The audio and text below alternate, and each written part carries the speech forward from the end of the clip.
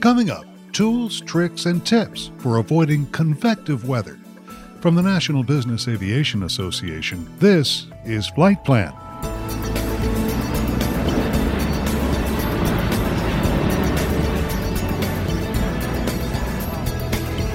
I'm Pete Combs with your trusted source for business aviation news.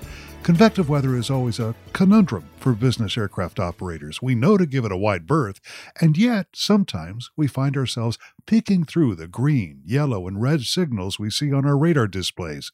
So let's talk about thunderstorm avoidance with NBAA's Weather Program Manager, John Kosak, Brandon Smith, a meteorologist at the FAA's Air Traffic Control Command Center in Warrenton, Virginia, and Chad Donaldson, Director of Aviation at the Harley-Davidson Motor Company and past chairman of the Business Aviation Management Committee.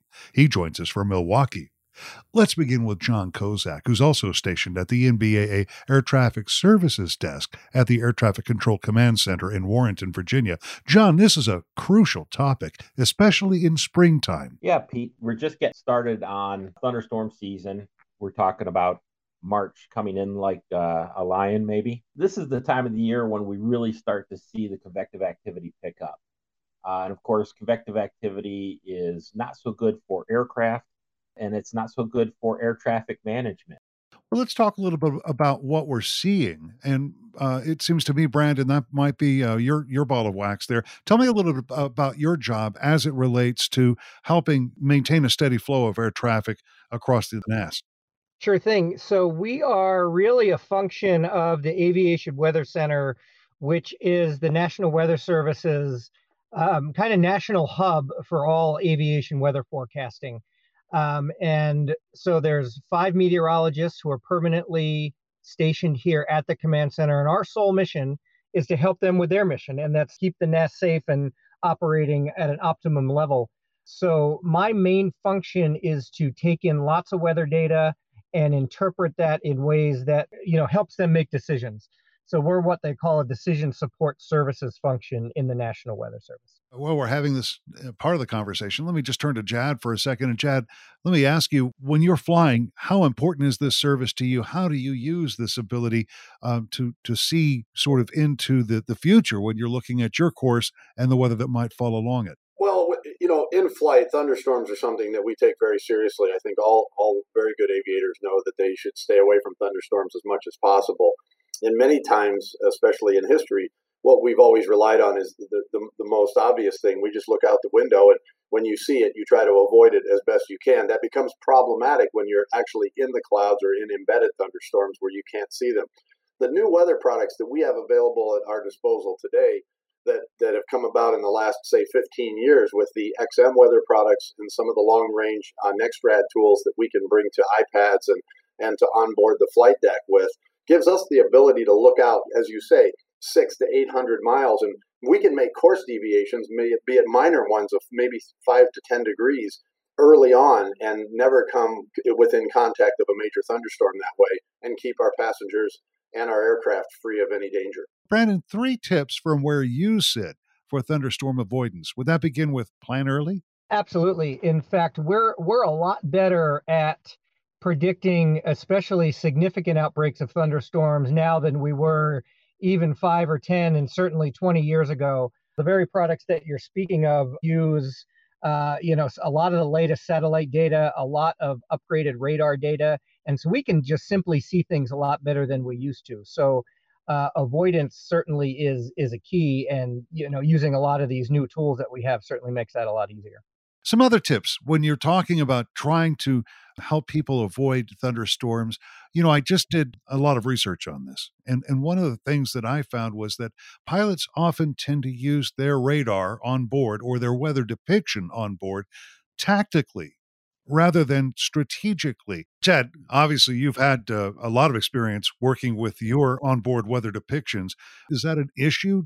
Well, certainly I think pilots that know how to use their radar correctly, and I would preface that by saying hopefully we've got aviators out there that want to learn how to use their radar correctly, and there is some skill set that's required in understanding what you're looking at, and how to properly use it for its biggest advantages, especially tactically, Pete, as you point out. I think we look at the products, at least in the Harley Davidson Aviation Department, in two ways. One, we look at the XM Weather as our strategic tool, so that's our long range, as I said before, our 600 to 800 mile outlook, and even into the 200 to 100 mile outlook. Once we break the 100-mile barrier, we begin to become tactical with our onboard radar systems, which are very good on our current up-to-date aircraft.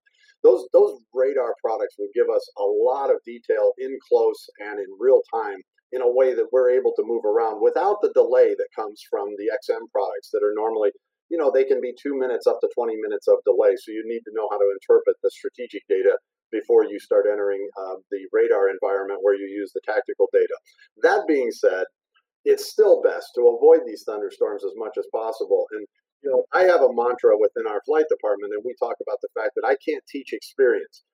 I can teach you how to make good decisions, but I can't give you the experience through a teaching model that's going to let you understand all the things that I've learned over my 40 years of flying. And the issue becomes, you got to kind of get out there and do it, but you want to do it with somebody who can show you the rules of the road, so to speak, and how this all works. And one of the most important things to learn is try to avoid thunderstorms at all costs. And picking your way through a significant line of thunderstorms is probably not your best way to do it from a strategic standpoint. Certainly, if you could make that decision early and circumnavigate it. That being said, if you're in the terminal area and you're in close and you're trying to make an approach and there's maybe not a thunderstorm, but heavy rain showers or some light or moderate convective activity, you're going to be using that radar as a tactical device to get you to the airport and onto the instrument approach and then ultimately to your landing. Brandon, you heard Chad talk a little bit about the strategic versus tactical use of weather radar on board the aircraft. And a lot of this depends on who sees what. And I wonder if you're versed on that, and if you could talk a little bit about what's being seen in terms of weather depiction in the air traffic control system, and what do you see? Well, we've got a lot of these raw products at our disposal here, in which in turn we use to create, a lot of the weather depiction items, which you might see on a map, for example, or on the internet on a website. And those can range from text forecast. You have a terminal forecast, which is written for a very specific location, an airport, and within a couple of mile radius around that airport. And then you've got products that are more key to an en route environment. For example, we put out center weather advisories from our air traffic control center meteorologists.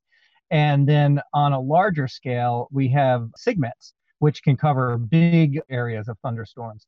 And those are lower bandwidth. And so those might be in an environment where, your data feed might be a little bit limited. You can still see those products online. So you're absolutely right. And we all see slightly different things on the radar, but all of that is used, kind of for the same purpose. Yeah, everybody's looking at a different picture, and sometimes that can make it challenging to come up with a unique view as far as how do we all use the same product. And I guess I'm going to take that moment to turn to the TCF, the Traffic Flow Management Convective Forecast. Jad's been talking about some great stuff for the guys and gals that are flying the aircraft, but the TCF is the one product right now that's being used by the command center, severe weather folks, to make decisions about whether or not we're going to have those wonderful airspace flow programs, and whether or not we're going to have significant reroutes as a result of areas of thunderstorms.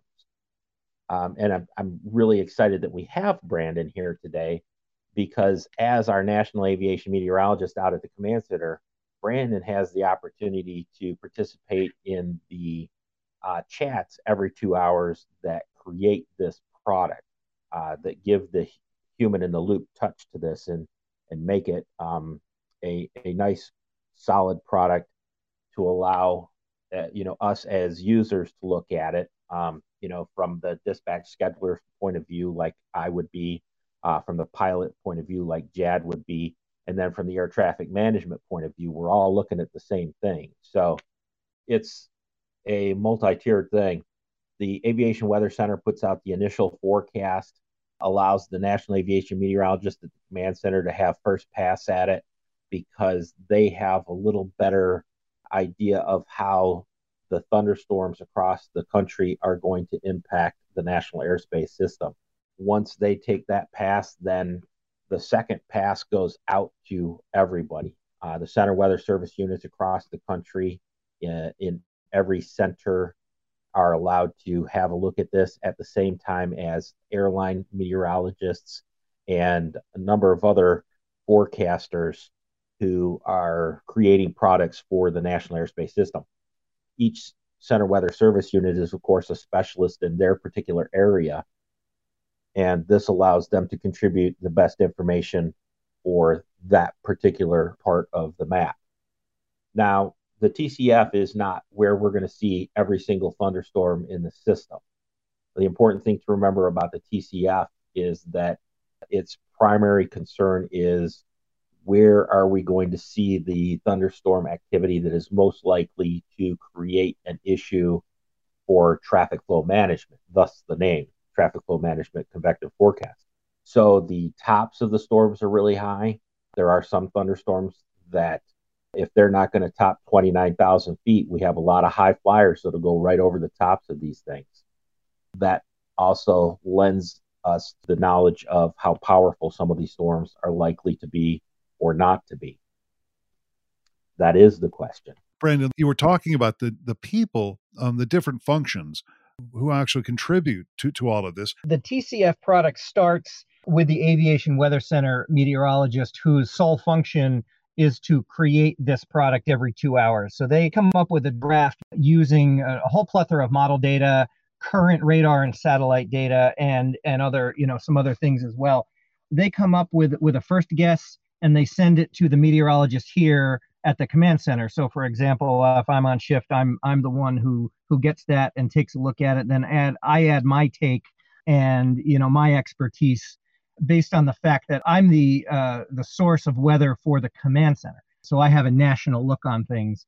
Once the collaboration between the AWC Aviation Weather Center meteorologist and myself is done, as John said, it gets opened up to all Center Weather Service units as well as airline meteorologists, and they're the local experts. The Center Weather Service unit meteorologists, they know the little localized, microclimate aspects of their airspace. They know the terrain and they know their air traffic better than just about anybody.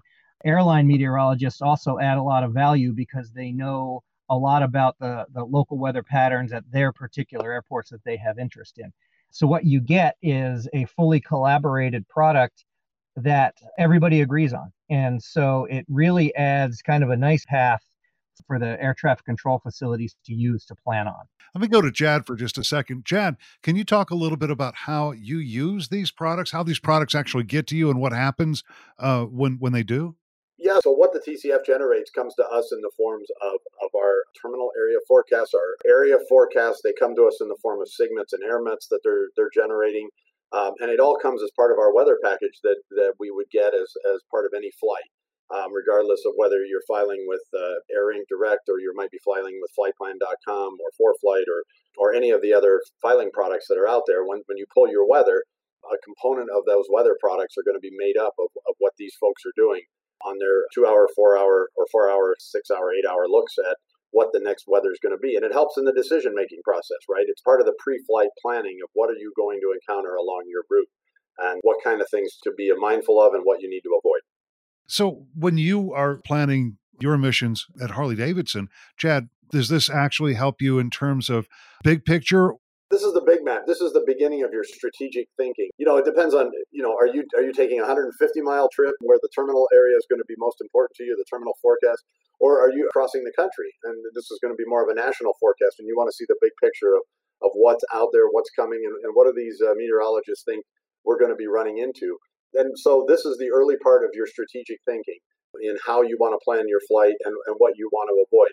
When you go from the East Coast to the West Coast or vice versa, one of the big things we talk about is, convective activity around the mountains, because the mountains out in the Rockies can certainly add a lot of turbulence to your flight in the form of mountain wave and other things that can occur. A lot of times, the forecast models that these people put together are extremely helpful in determining would you like to go north or south of where they think the worst part of that turbulence model is going to sit. And I'm sure that's part of the work that they're doing, because we see a lot of the updates and the notices out there and some of that information coming to us as a strategic move in terms of how we were going to plan those flights. John Kozak, when we look at this big picture, there actually is a sort of a convective plan on convective weather days, right? The TCF is the primary tool that the command center is going to use for determining where they might want routes. So just like JAD's trying to plan his individual flight, the folks at the command center are trying to figure out what they're going to do with the 5,500 odd aircraft that are airborne at any given time over the continental United States. It's just like a major highway. I'm sure you're familiar with that concept, where if you lose one lane, all of a sudden that constrains the other ones very quickly. The sky is unfortunately not as unlimited as it appears to be, and everybody's trying to share the same airspace. So if we have thunderstorms in the Texas area, for instance, that are impacting, we'll just say, Dallas and Houston on any particular day. The folks that would normally fly from the LA basin to Jacksonville or Miami centers can't go through the airspace that they normally go through. They're all going to get pushed up into maybe Kansas City Center instead of flying through Fort Worth or Houston centers like they normally would. Now we've got to take all that traffic that's trying to go from San Francisco to the East Coast, whether that be the DC metros, the New York metros, or Boston, and we've got to kind of push that up a little bit. Then all the stuff that's normally flying from the Pac Northwest. I mean, you see where I'm going with this, right? So the command center is going to be looking at these 4, 6, and 8 hour forecasts and trying to figure out if they can accomplish what they need to do with these required reroutes. And then sometimes if we have the weather in the Northeast, whether that's in New York, Cleveland, Washington Center, sometimes we're going to have the airspace flow programs because they've really got to put clamps on the amount of traffic coming into the Northeast.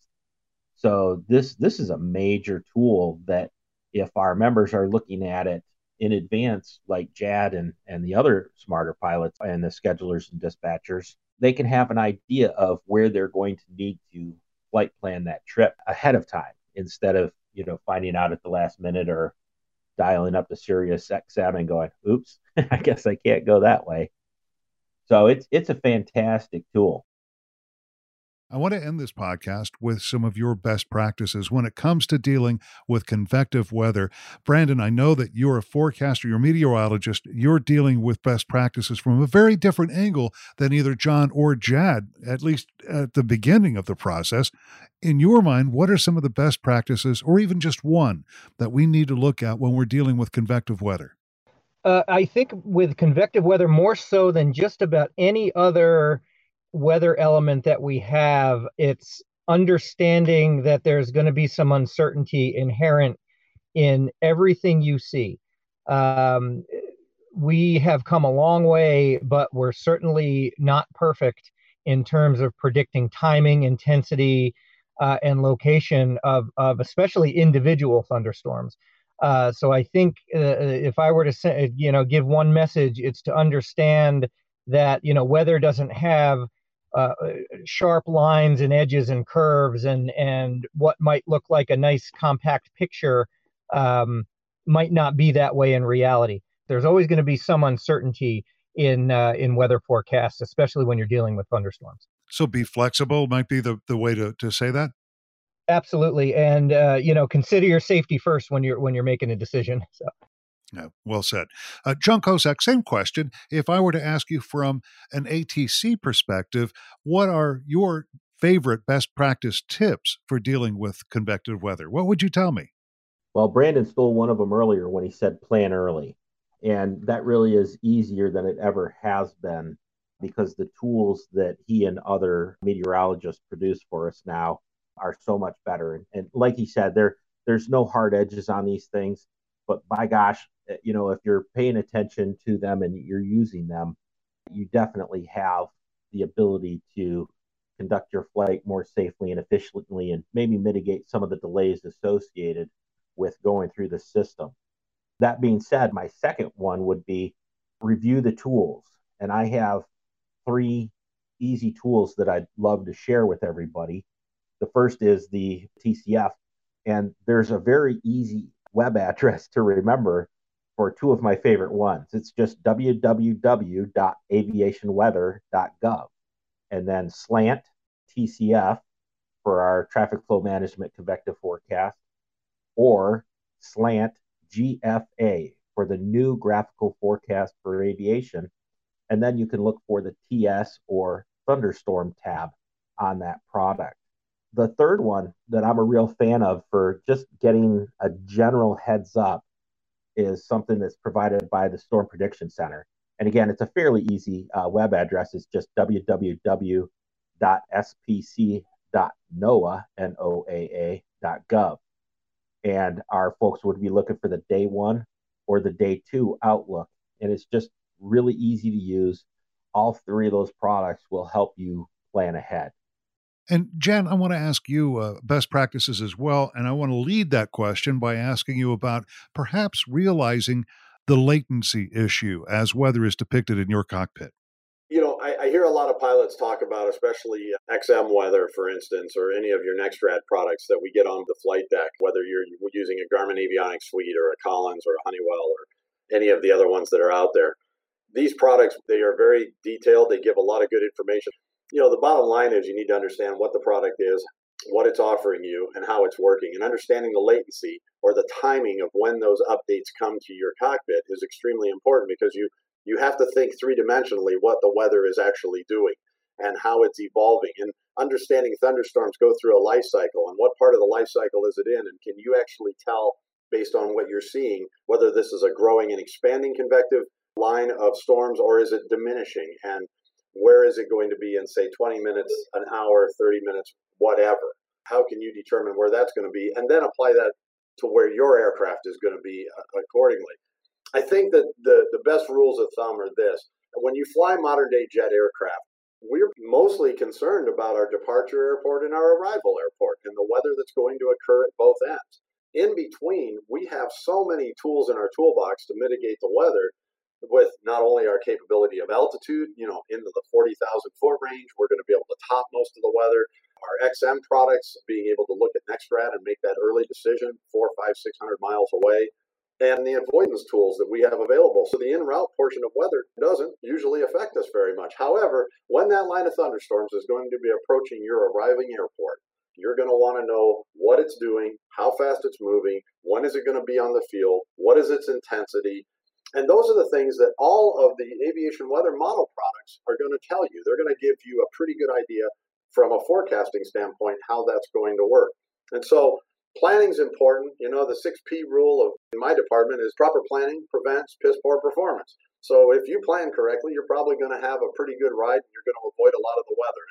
The last thing I would say is avoid thunderstorms at all costs. There is absolutely no excuse for flying through a thunderstorm. I'm sorry, in today's modern day cockpit with the tools that we have available, flying through a thunderstorm, not only is it a bad idea, it could be a life-threatening idea. And the idea that some of my colleagues from the past have always had, let's go give it a go, or let's give it a try, or let's see if we can pick our way through it, putting yourself in a holding pattern, delaying a little bit, slowing down en route, speeding up en route.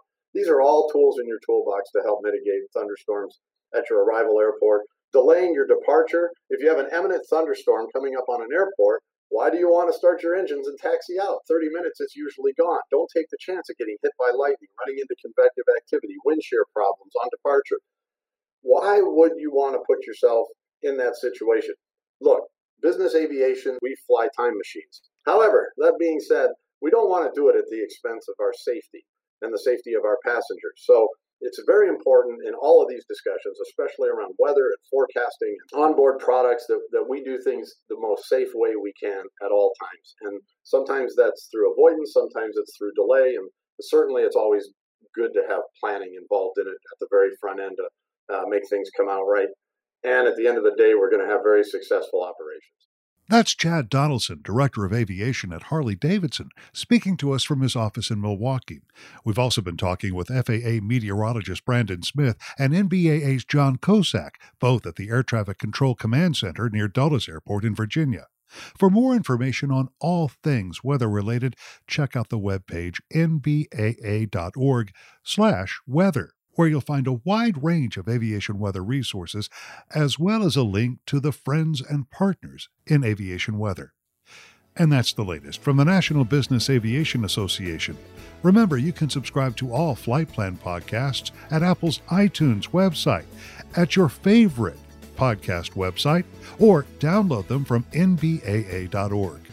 I'm Pete Combs. Thanks for listening to Flight Plan.